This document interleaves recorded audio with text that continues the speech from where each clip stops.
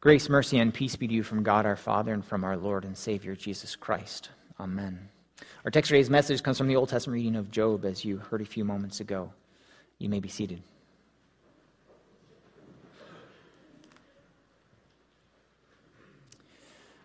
Dear brothers and sisters in Christ, last week we heard the beginning of the story of Job, how God had said to Satan, "Have you checked out my servant Job? There is none like him on the earth, blameless and upright, fears God and turns away from evil." Satan then took away Job's livestock, his animals, and all of his family, except his wife and his life, in order to have Job sin, to curse God. And Job said, "Whatever comes my way, whether God gives or takes away, I will say, blessed be your name." So he doesn't curse God. We then connected that to us. Whether or not God says the same thing about us to Satan. Have you considered my servant? Fill in your name there. And even though we may not be blameless and upright, fearing God and turning away from evil because we are sinners who deserve death and hell, that Jesus came along as the only perfect, blameless, upright one who does fear God and turns away from evil.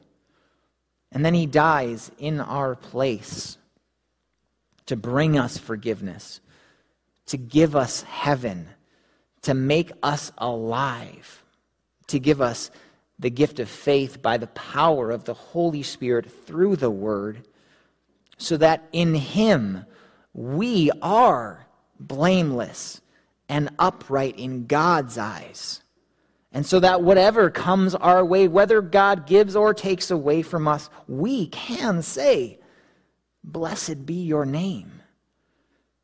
And by faith, you can say for the rest of your lives that when God calls you home to heaven, He will say to you, "Well done, good and faithful servant. Come and share your master's happiness." So today, you still get to be like Job, a good and faithful servant, because God is at work in your life. And today we see that after Job loses his livestock and his children, the same situation happens again. God says to Satan, "Hey, have you checked on my servant Job? He still holds fast his integrity, although you incited him against me to destroy him without reason." Satan then responds to God with, "Well, stretch out your hand and touch his bone and his flesh, and he will curse you to your face." God says, "Okay, try and get him to sin. Just don't take his life." And what does Satan do? He strikes Job with loathsome sores from the sole of his foot to the crown of his head. And I don't know if you can fully envision how bad that is. I mean, we've seen some skin diseases before, like leprosy, but try and imagine something being so painful all over your body, so itchy, that in order to try to bring some soothing upon yourself, Job, he takes a piece of broken pottery to scrape himself while he sat in ashes. Now, what's also interesting to note here is Job sitting in these ashes. And I think there's three options to what this signifies. The first is that this is representative of grief or mourning. We saw this in the book of Esther with Mordecai and the others when Haman convinced the king to wipe out the Jews. I think that this one is certainly a possibility for Job, especially since he's lost his children. And the second is that this is representative of repentance, being sorry for your sins. You come before the Lord this way, covered in ashes. Now, I would say that this probably isn't correct for Job at this point, since Job doesn't think that he's sinned. He doesn't think that he's done anything wrong. He hasn't cursed God, doesn't think he's done anything to deserve all of that's happened to him. The third option, which might be the saddest of all, is that Job is sitting in the exact place where his livestock and his servants were burned up. Maybe even looking upon the collapsed house where his children died. Combine that with the ashes of mourning as well, and you could imagine why his wife, the only time we hear her speak, is very encouraging to him and says, "Curse God and die. Because your children are dead. Your servants and animals are dead. And now you're covered in sores from head to toe. Just get on with it already and curse God. Blame him because he is the cause of all of this suffering." While we might think about the commitments spouses have to one another, in sickness and in health till death parts you, I'm not sure how supportive his wife is in all of this. Even though we must remember she is also going through the loss of her children. And it is Job who is being tempted to curse God, who is the blameless and upright one, not her. So today we'll give her a pass for responding in that way. And maybe that's why Job says she speaks foolishly, because she should receive from God both good and evil. And certainly this is not a time of receiving good, and she's not receiving it very well either. And in this, still, Job did not sin. He did not curse God. Now, this doesn't mean that Job doesn't sin at all. In fact, he does. He believes that his good works should merit God's favor and not suffering. And as a result, he believes that God is not being fair and just with him because he is upright and blameless. And when he is brought to the truth from God, he does repent in dust and ashes. While he doesn't curse God as Satan tried to get him to do, Job still does fall in the end. And after Job repents, as you saw, God restores him. He restores him with livestock and children, and he lives to see 4 generations of his family, dying an old man, full of days. It's one of those things where we look at our lives and probably want the same, right? Who doesn't want to live a life where we get to see our children grow up and our children have children? And then on the last day to look at ourselves and say, man, I have lived a full and satisfying life. Well done, you. Except if we're going to look at the story of Job and compare ourselves to him, we need to think about the suffering that first takes place. And there are plenty of you sitting here today that have gone through way more suffering than I have, that have gone through things similar to Job. The loss of a child, the loss of a spouse, the loss of your health, the loss of your stuff. And sometimes you might think to yourself, especially as it piles on one thing on top of another, you might say to yourself, how much can one person endure? How much suffering can one person go through? When will it end? And you probably don't want someone coming in and telling you, well, suffering produces endurance, and endurance produces perseverance, and perseverance produces character, and character produces hope.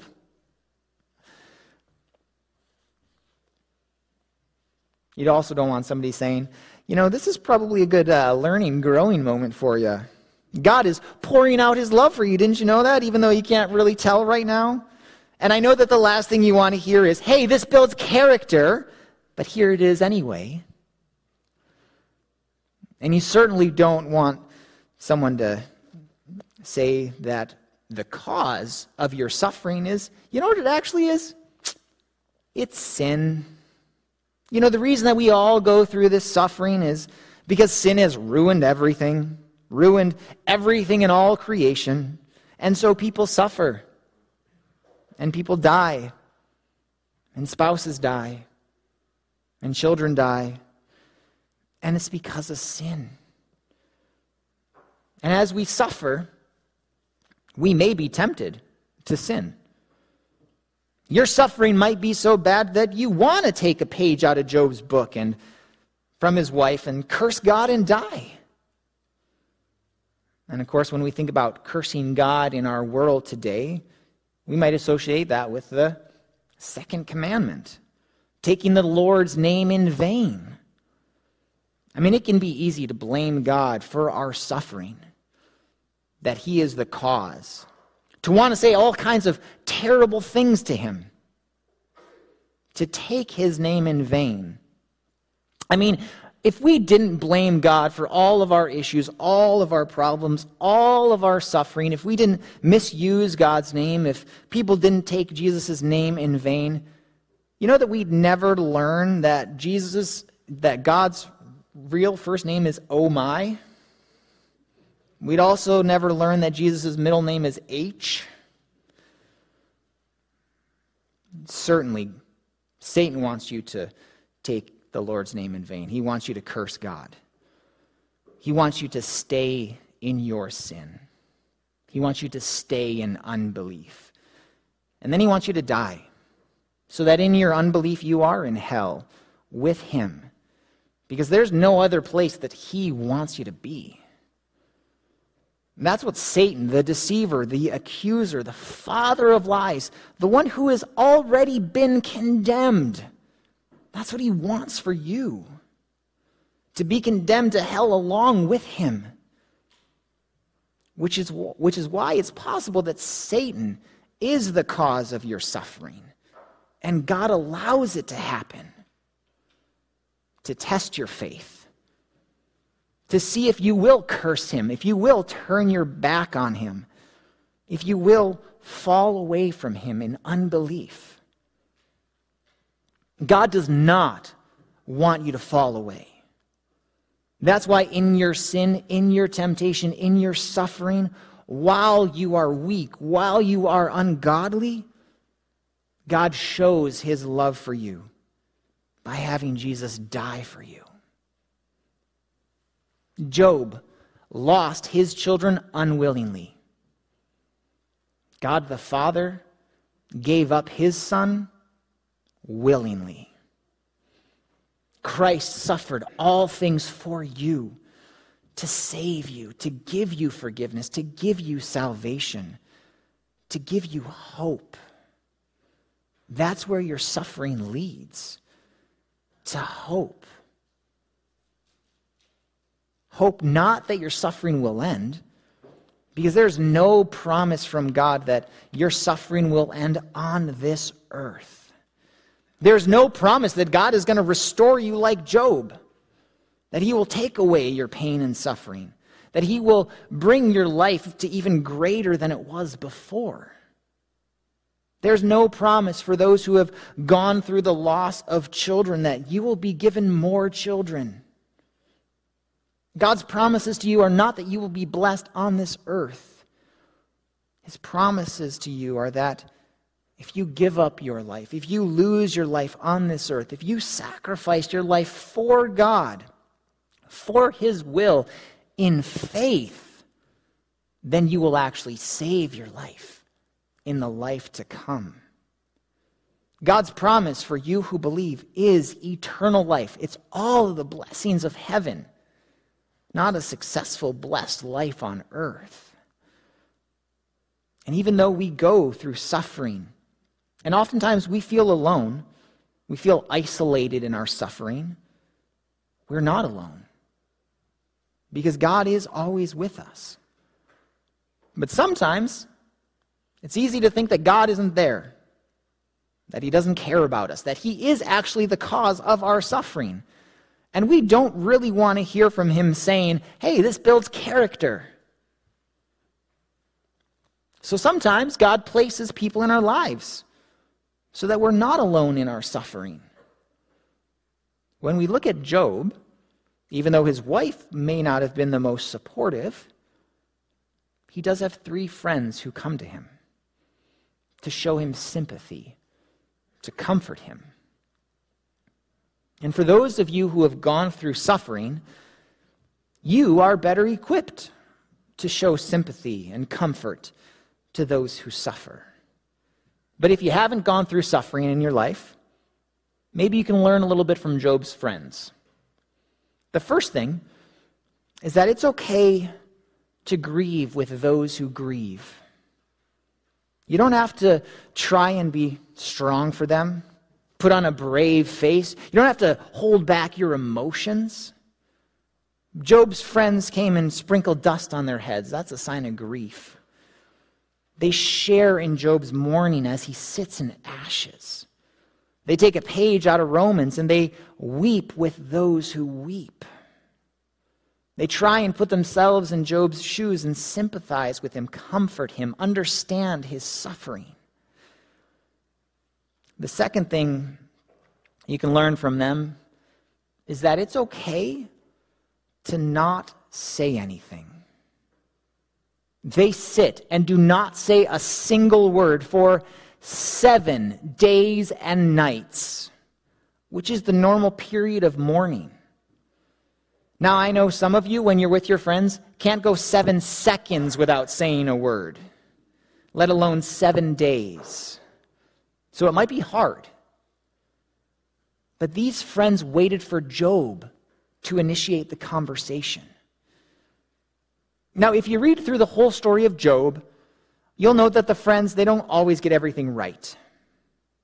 They tell him that his sin is what has caused his suffering and he needs to repent of it, which, of course, Job believes is incorrect. So even though they can be supportive, they can try and comfort and sympathize, they don't always do the right thing, say the right things. They don't always know the right answers.